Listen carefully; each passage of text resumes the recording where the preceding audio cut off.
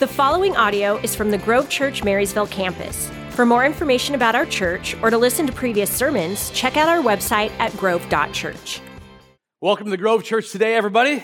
I am glad you're here, and I want to start in prayer, and then we're going to jump in to our brand new series called Hide and Seek. Father, today, God, we bring before you, God, first of all, I think those baptisms, Lord, just that you would continue to work in the hearts of every single individual that was baptized last week, God. It is so fun, God, to celebrate families and brothers and sisters and best friends and, God, individuals that the stories of being drug addicts and feeling lonely, God, feeling left out, and, God, inviting them into the family. But we pray you would continue to surround them. Help us each, God, to be part of their support network, God, encouraging them as the body of Christ. Father, thank you for all that you're doing. We also pray for Grove Snohomish today, that you would surround all that's going on there. God, we celebrate, Lord, the ability to continue to reach people through all that's happening over there. And Lord, for Remedy U this morning, for our students who are now back to meeting on Sunday mornings at 11, thank you for a great environment even this morning. Thank you for every person involved in making that happen. But we pray for our students, God, to learn step by step what it means, God, to love you with all their heart, soul, mind, and strength. In Jesus' name, amen. Amen. Well, growing up, I have a lot of memories of playing outside, inside with my friends, whether it was board games like Monopoly that would last forever and cause a lot of fights, or it was video games, or like outside group games like basketball or Simon Says, or we would play between the streetlight poles on the streets, like two-hand touch football. Just some great memories of growing up riding bikes and stuff. But some of the funnest memories that I have are memories of playing hide and seek. Anybody else with me? Like, I have great memories of playing hide and seek.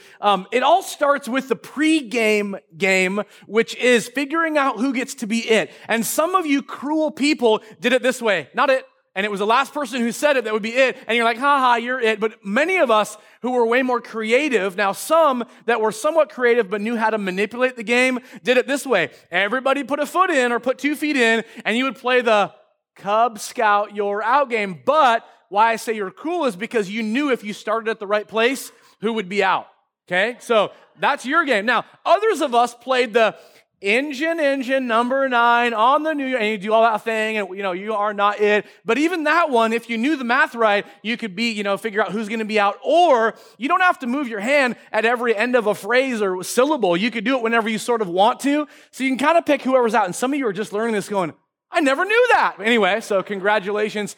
And then, of course, there's maybe the most famous one, but it would be bubblegum. See there again, look at bubblegum, or bubblegum. See what I mean? In a dish, how many pieces do you wish? That person gives a number, 1, 2, 3, and you are not it. And finally, you figure out who's it. And what that person is the person who has to find all of the people that are going to go and hide. And that's the game. Now, the basic premise of hide and seek is what?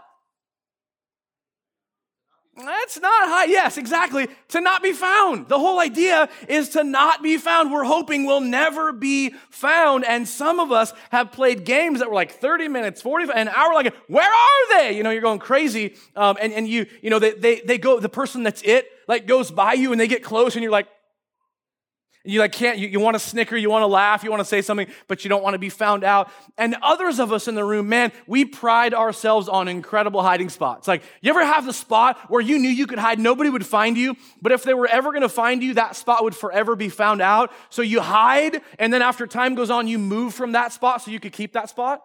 Come on, that's genius. Some of you guys are learning things about hide and seek. You're like, I want to play now. So anyway, but here's a little secret. As a family, this last Christmas, in our house, we played hide and seek with all the adults and all the kids, and it was so fun. We turned off all the lights, and we go and hide, and the rule was you couldn't turn on any of the lights, and we had an absolute blast, even as adults. One time, quite a few years ago, a friend of mine was a newlywed. They were renting an apartment in Everett, but it was actually in connection to a friend they knew, and it was a whole three-story building in Everett where there was one apartment and a bunch of storage units, and he had the keys to the whole building, and so we're like, dude, hide and seek in a whole building. And we did it, and it was a blast. It was so fun. Now, I've actually joked with our staff about, like, what if we did like an adult hide and seek in our church sometime? So anyway, we might do that, and we'll invite you to be a part, and you can come enjoy the game with us. The game is a ton of fun, and as you know, it can go on as long as you want it to. Like, okay, you're it now, and now you're it and stuff. But do you know where hide and seek came from?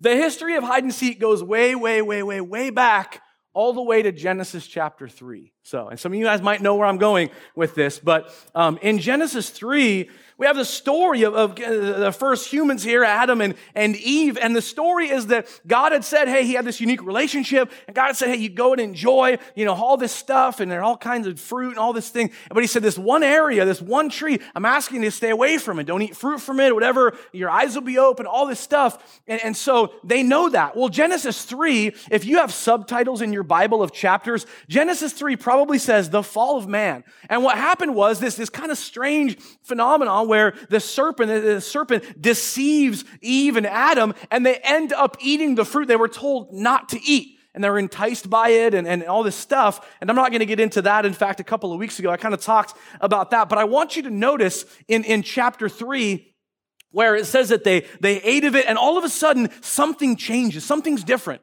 And there it says their eyes were open, and that's not like physically, that's like something deeper is going on. They can see differently. And it says, first of all, that they noticed that they were both naked, and there was a certain shame there where they're like, quick, get some bushes and like cover up, And so they do that. And then notice in verse 8, it says this, then the man and his wife heard the Lord God as he was walking in the garden in the cool of the day. And notice what it says. You see it up there? Then the man and his wife heard the sound of the Lord God as he was walking in the garden in the cool of the day. And what are the next three words? Everybody say, and they hid. And that's the beginning. And maybe this isn't the history of hide and seek, but this is the beginning of this whole epidemic that on one hand we play as a game, but if you get down to sort of the spiritual and social realities of hide and seek, what we tend to do because of what we call the fall or original sin is we have the shame that overwhelms us. We know we've done something that we should not have done. And what happens is because of the fall, because of sin, we want to hide. Something changed when sin entered the world. And if we all can wrap our heads around it, even just for a few moments, when we realize that something has gone off kilter in our lives, that there becomes this shame that forces us into the shadows. It says, and they hid from the Lord God among the trees of the garden. And part of what happens here, as their eyes were open, and as sin has become an epidemic for the entire population of the globe since, this issue causes in us a shame, which breeds in us an insecurity, which breeds in us a fear that causes our relationships to not function the way that God originally wanted our relationships to be, all because the fall we want to hide. We don't like the word vulnerable. We don't like the idea of individuals and even the Lord somehow being aware, confronting us in our weakness.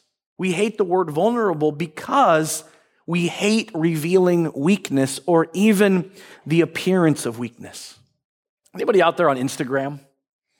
Yeah, some of us are on Instagram. How about Facebook? Okay, probably a lot more people on Facebook. A lot of people on Instagram. I notice especially on Instagram, because it's driven by images and not just text, that Instagram is really a study in the highlight reel of people's lives. People take pictures of being out on fun outings in places where there's a Space Needle in the background or a cool mountain scene or they're on vacation and look, there's the Eiffel Tower or some exotic place they've traveled and there's great pictures and you make sure you have the right outfit on that's trendy, whatever that might mean, and everything's just right for all of these pictures that you and I scroll through and we go, wow, look at that life. What an incredible thing to live that kind of life.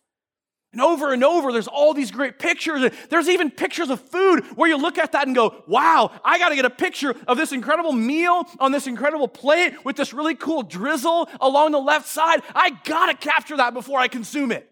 And here we are, and we're at our home, and we're scrolling through Instagram, Facebook, and looking at these highlight reels, and wow, look at that incredible meal while we're stirring our macaroni and cheese we're having for dinner. Right? I mean, let's just be honest. I've actually thought of just the last few days, I thought, you know what we need to do? I need to create an account that's like Nick's real life. And I get like pictures of me like, hey, look, me taking out the trash. Like, here I go.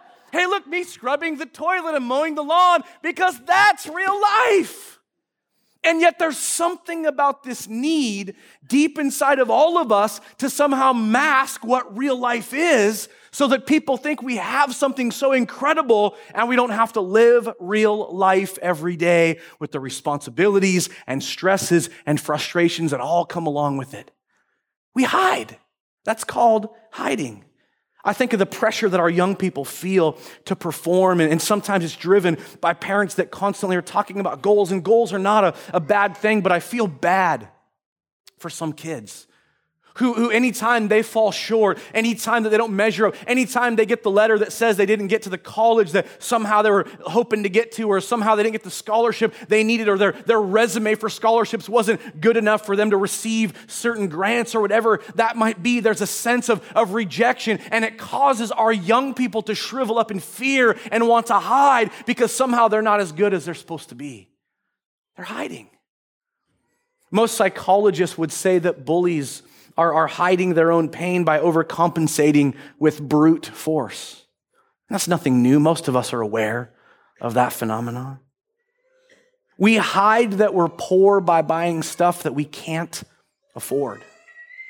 We hide that we're afraid or we're hurt or we're lonely by trying to be the life of the party, or we hide by taking a drink of a certain substance that make us feel a certain way and get a buzz, or we take a hit of something, or we get on a relational adventure that we know isn't good in the long term, but at least it feels good for now. My confession for you is this. I told someone the other day, I said, something weird is going on with me because I noticed that when I see people that are amazingly gifted at whatever it is that they're like kind of sort of called and wired to do, it brings me to tears. It moves me. Like, I don't know if you ever watch like America's Got Talent, but when you see people that are so good at certain things, man, I'll be brought to tears. I'll be watching something with my family, and I'm like trying to like do the yawn thing, look the other way, so they don't see that my face is like, there's tears coming down my face, or I get up and go get some water, as an excuse so people don't see what's going on. But when I see people that are so gifted at whatever it is that they're like called and wired to do, honestly, man, it brings me to tears. And it's not just like America's Got Talent. I mean, Dancing with the Stars. I marvel that people can dance so amazingly because I can't. I marvel even like home shows where you get like people that they fix it up and make it look all amazing and they show the pictures. And I'm like, oh my word, they're so good at that. And some of you guys are like, this is way too vulnerable. There are great churches all over, you guys. So, I mean, really. I'm just being honest. And it's not just even that kind of stuff. There's like all kinds of, I can watch like Shark Tank and see somebody that gets up there and, good morning, sharks, my name's so-and-so and I've got this going on and here's a product, and they get into it and you see what they're doing. Honestly, I'm like, wow, that's amazing. I can't believe nobody's thought of that thing before. I don't know what that, and now I feel a ton better, so thank you. I confessed. But here's what happens with this whole picture of when things are off kilter. When we fall into a place where we're embarrassed of a habit, where we're found out about something, we tend to want to hide. And part of that is, it's just a coping mechanism. It's just an ability to hide and put a wall up so people don't really navigate who you really are, or so you're not forced to confront what's really going on in your heart. And shame isn't the answer. And hiding isn't the answer. If you look, it says, they hid from the Lord God among the trees of the Lord of the garden. But the Lord God called to the man, where are you? And you need to hear this. God is not showing up in this moment, first of all, going, where did they go? Because he obviously knows. And he's not saying it like this, where are you? Like some of us, when our parents would call our names when we did something wrong. Nick! Or even worse, Nikki! Don't call me that. There's only 2 people in the room right now allowed to call me that, and they're both sitting on the second and first row. Or the Nicholas, and we all know the worst one, Nicholas Allen. Like, oh man, wooden spoon's probably out. I'm going to keep hiding. And for all of us, it's that way. It's like, bring in the middle name, we're all busted. My wife says my middle name, oh, we got problems. But it's this picture where God says, where are you? Hear this, because he's well aware of what just happened. He calls them out, reminding them, you were created for a relationship with me, and I still want that. I still desire that. And every one of us in this room needs to hear, wherever you come from today, whatever your background today, whatever you used to do or you've done or you're guilty of or you feel bad about, God would say to you today, I'm here and I want relationship with you. It doesn't matter how bad you've been. It doesn't matter how far you fall. I believe just like God did in this garden story, he says to you, where are you? And the point is, yes, the fall makes us want to hide in shame. But God's passion is to draw us out of isolation. God's passion is to draw us out of hiding, that we don't live in shame. In fact, I believe we could replace the word shame with the word conviction. And you go, oh, what does that mean? What is the difference? And I would say it this way: shame brings condemnation, which I kind of picture it this way. Condemnation with shame draws us away from the cross. You're not good enough. You really blew it this time. God's grace isn't enough this time. God's really mad this time. God is rejecting you finally because you deserve it. And we live in this shame that if we stay there, it breeds this condemnation in us that we don't measure up. That if you're here today and maybe you don't understand this whole message of kind of religion, what is this about? As followers of Christ, we believe that the whole big picture of the story of God is him in the midst of a fall, drawing mankind back to him because he wants all of us to belong to who he is. And he did that, yes, in the Old Testament as we look at it, by choosing the nation of Israel, and they were meant to be a conduit of God's nature and character to the world, and they misunderstood it. And they thought somehow they were chosen so they were better, but that wasn't the intent. The intent was he could reveal his glory through Israel so that they could show the world how amazing the God of heaven and earth is over these other gods they said they bow down to. And prophets were called out, and we have a whole segment of the scriptures that you can read, and it can be really challenging to understand sometimes. But it was all about God calling mankind back to him. And then we get to the New Testament where Jesus shows up on the scene. And it's Jesus that finally did the work where we can find forgiveness, that he went to the cross and paid a price that you and I owed, a debt for the sin that we've been stuck in, that Jesus paid for so that we could have that relationship because God wants all of us to belong. And so his passion is to draw us out of hiding. I love the picture that Psalm 139 paints, and if you've never read it, I really encourage you to write that down real quick, and even if you take 5 minutes, 10 minutes today to read it, you can read through all of Psalm 139, great psalm. But verse 7, it starts with this. It says, "Where can I go from your spirit? Where can I flee from your presence? If I go up to the heavens, Lord, you are there. If I make my bed in the depths, you are there. If I rise on the wings of the dawn, if I settle on the far side of the sea, even there you guide me and your right hand holds me fast." Listen to verse 11. If I say, look at these words, if I say, surely the darkness will hide me. The psalmist here is knocking on the door of our propensity to want to hide from God. Even though theologically we understand we can't really hide, we still feel this want to sort of cover ourselves, and the psalmist says it. Surely the darkness will hide me, and the light will become night around me. Even the darkness will not be dark to you. The night will shine like the day, for darkness is as light to you. The point that the psalmist is making here is that even though you and I want to hide, God is shining that beam of light right into our entire situation, right into all that we're facing, calling us out, drawing us out, reminding us, don't stay hidden. Don't buy into the lie of shame and condemnation. Don't do that. I want you to come out of the shadows. I want you to come out of hiding. Speaking of light, over and over, if you're taking notes, you can write it down. But over and over, that's the picture God paints of you and I being in communion and fellowship and community with God, is being in the light. John opens his gospel, the 4th book of the New Testament, John, by talking about Jesus. But specifically, some of the words he uses is this idea that Jesus is light. The light pierces the darkness. And that's part of understanding what Jesus did for you and I so that we don't get stuck in the darkness forever. It says God is light. At 1 John, it says God is light, in him there is no darkness at all. And so for you and I, if we really have this fellowship, this community with God, then we can't live in darkness. We can't remain in the shadows of shame and all that stuff. It's why when we sing words like we sang a little bit ago, we need to be reminded that the work of God is meant to draw us out of hopelessness, meant to draw us out of death and addiction, all those things that try to beat us down. That the work of God draws us out of those things. John said it in his gospel as well as at the end, a couple of letters he wrote, 1 John in particular. But Peter says it also, another disciple. And Peter writes to the churches, and we have it as 1 Peter chapter 2, verse 9, this reminder that some of you maybe have heard a long time ago, but you need to be reminded of. Peter is declaring who we are as followers of Christ, if you are one.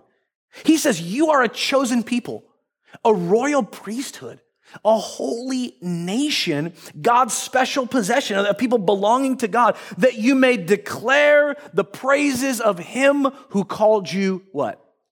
Out of darkness into his light. And we've got to understand again, I could go on and on for hours about this picture of light, but one of them that I want to share with you that I heard somebody talk about a couple of weeks ago, and I'm like, that's it right there for this message today. It's the story in John 4. I'm just going to take a second here. In John 4, the disciples, Jesus with the disciples, they decide to go grab some food. And Jesus is like, I'm going to hang here at this well, and you guys go on ahead. So Jesus is there. A Samaritan woman comes up, and they have a conversation. Now, it was not customary, unfortunately, back in that day for the nation of Israel to associate with Samaritans. And so it's odd that they even have a conversation. But this woman is perplexed, like, I can't believe this person's talking to me, because visually it's obvious who that, what nation that person belongs to. And so this conversation happens about, getting, living water from this well, and it's kind of this window this door that Jesus uses to have a conversation. And at one point, he reads her mail. He says, tell you what, we'll continue the conversation. Go get your husband. She says, I don't have a husband. Jesus says, I know you don't have a husband. You've had 5 husbands. The person you're with right now, he's not your husband. And she's like, who are you? She kind of freaks out. And it ends up being that, well, wait a minute, you read my mail, maybe you're a prophet, so let me talk a little more about what do you know about the future and about this Messiah. By the way, John 4 is one of those declarations where Jesus specifically declares he is the Messiah. Just a reminder. But anyway, she ends up having this weird conversation that seems off kilter, but she says, what about this worship thing? Because I'm a Samaritan and you're from the Jews, and so what about this worship thing in Jerusalem or whatever? And Jesus begins to get into something that matters, I think, for all of us. He says, John 4:21, woman, Jesus replied, believe me, a time is coming when you will worship the Father neither on this mountain nor in Jerusalem. You Samaritans worship what you do not know. We worship what we do know, for salvation is from the Jews. And he might as well have been going like this. Like Messiah, salvation. Anyway, but he says, yet a time is coming and has now come when the true worshipers will worship the Father in spirit and in truth. You go, well, why do you bring that up? I mean, what does this have to do with it? Remember, God calls us out of the shadows. He wants us to live in the light. But part of understanding it is this. When that word is used, true worshipers in spirit and in truth are the kind of worshipers the Father seeks. Verse 24, God is spirit, and his worshipers must worship in spirit and in truth. What he's saying, and that word defined, is literally this picture of being immersed in such a light that everything is revealed. And so when Jesus talks about this idea of truth, it would be helpful for you and I to understand what he's saying is when you and I live in truth, it means we're living in such a way that we're allowing God to illuminate the entirety of our lives so that he can deal with even the core issues we're so afraid of. And that's walking in the light, being honest with God about the whole of who we are. So the first thing I mentioned is this idea that we get, because of the fall, we want to hide, but God draws us out. And being drawn out of isolation in darkness leads to being connected to other people. And I want you to hear this because when we talk about hide and seek and we got this, kind of world champion type of thing, when we talk about that, the whole picture that we need to understand, and when we celebrate something like baptisms, that's fun to celebrate, but when we do that and people are taking that step, that's not the end. And I want us to all understand that we're on a journey of progressing to become more like Christ all the time. And if you remember, how did Jesus sum up the entirety of the Old Testament law? Anybody remember? Love the Lord your God with all your heart, soul, mind, and strength, right? And then what? Love your neighbor as yourself. And I want you to hear that because we cannot stop at going, I was baptized and I'm good and me and God are good and we're good there. No. What God does is he continues all of us on this journey of going, okay, now I'm connected to the Lord. That's awesome. But I've got to be connected to other people. I've got to make sure that my life is connected, as Paul talks about, to the family of God. When we gather in an environment like this, you got to understand we're family. We're the body of Christ together. We exist together, and there's no such thing as not being connected to the body of Christ. People say all the time, yeah, I'm a religious person, or, I believe in Jesus. I just don't do the church thing. That's theologically unsound. That's not okay, because what God does is, okay, great, I'm connected to the Lord. I believe in Jesus. I've invited him in, but the progression is now go get connected to other people. And there's no way around that. That doesn't make any sense to say, love God, don't do the church thing. If you love God, automatically there's a connection to the church where you're called to build bridges. And that's where the vulnerability comes in. And we all begin to go, I'm good with God knowing everything because he already does. But I'm not so good with other people knowing about my life, and there's accountability and all those weird words about being vulnerable. I don't do that. And I really believe that the Holy Spirit would prod every one of us. Don't stop what I'm doing in your life by saying no to being connected to other people. Don't stop. Because you're called to take those steps. And we hear stories all the time where, in fact, life groups in particular, where people take a step and jump in and go check out a life group, and they meet all over the county, and they meet on all different nights of the week. A couple of them meet in the mornings, and people gather, and they have food, and some of the food is incredible, and you see some of the Instagram pictures like I'm talking about, and go, what kind of, they're an overachiever group. So anyway, I get a little jealous of that, but that's just a personal thing. But you hear stories of people that go, I don't know about this group thing, but I tried it. And so many people go, man, was it worth it? There are plenty of people that go, you know what, it didn't gel with me kind of that first bunch of weeks or kind of that first season. We kept going, but I wasn't super comfortable. But then you continue to hear, but I kept going. But I continued on that journey. And man, it is so fun to see people that have great connections. We have life groups all over and I see it on Facebook. They don't even tell me. I'm like, oh my word, that life group's like on a cruise. Overachievers, right? I know, not every life group, okay? But anyway, if you're in a life group that goes on cruises, I would love to come visit and be a chaperone. So just let me know. But there's groups that go on, I've seen groups that go on vacation together, and they're like, hey, we went to Disneyland, or we went to Hawaii. I'm like, man, you guys are awesome overachievers. But like our group, I remember last summer we had a great time. It was like, hey, let's do something fun together. And so we decided to go out to dinner and a comedy show. So we went to Seattle, and it was the first time I ever went to a Brazilian steakhouse. You ever been to one? Brazilian steak. I was like, man, first of all, I've never paid that much for food. So that was a little, but anyway, but we went out, and man, the Brazilians keep bringing food. They're like, what's this meat? I don't know, let's eat it. They shave it off and put it on your plate, and they just keep bringing it until you learn that there's a little card on your table that's green. If you flip it over, it's red. That means stop bringing food. And I was the first one to tap out. But you know what was awesome? By the end of the night, we all had meat sweats. We're like, whoa, this is amazing. I love this. Life groups are awesome. We go to a comedy show and laugh our heads off over at Key Arena. It was a fun time. But again, people that didn't start out as, we're all gelled and we get it and we're doing life together, but little by little it grows into, man, I love having fun with people on this journey of Christ together. And yes, absolutely, we have a great time going to things like that. But you know what? We also have a great time talking about Scripture together, navigating through tough seasons together, celebrating certain high points together, because that's what God intends, and that's the progression for you and I to stop living hiding, but being sought out by God who draws us out and then connecting us to other people. That's what we're called to do. And so as I wrap it up today, it's simply the so what. Next week, we're going to continue talking about the dynamic of groups and some of the why behind the what and the picture of what we want groups to look like and stuff. But today, I simply want to challenge all of us with this. Let's choose together to stop hiding. Let's choose together to be willing to take this journey that God has us on. And if it means dropping our guard by building bridges with other people, I believe that that's what he wants to do in our lives.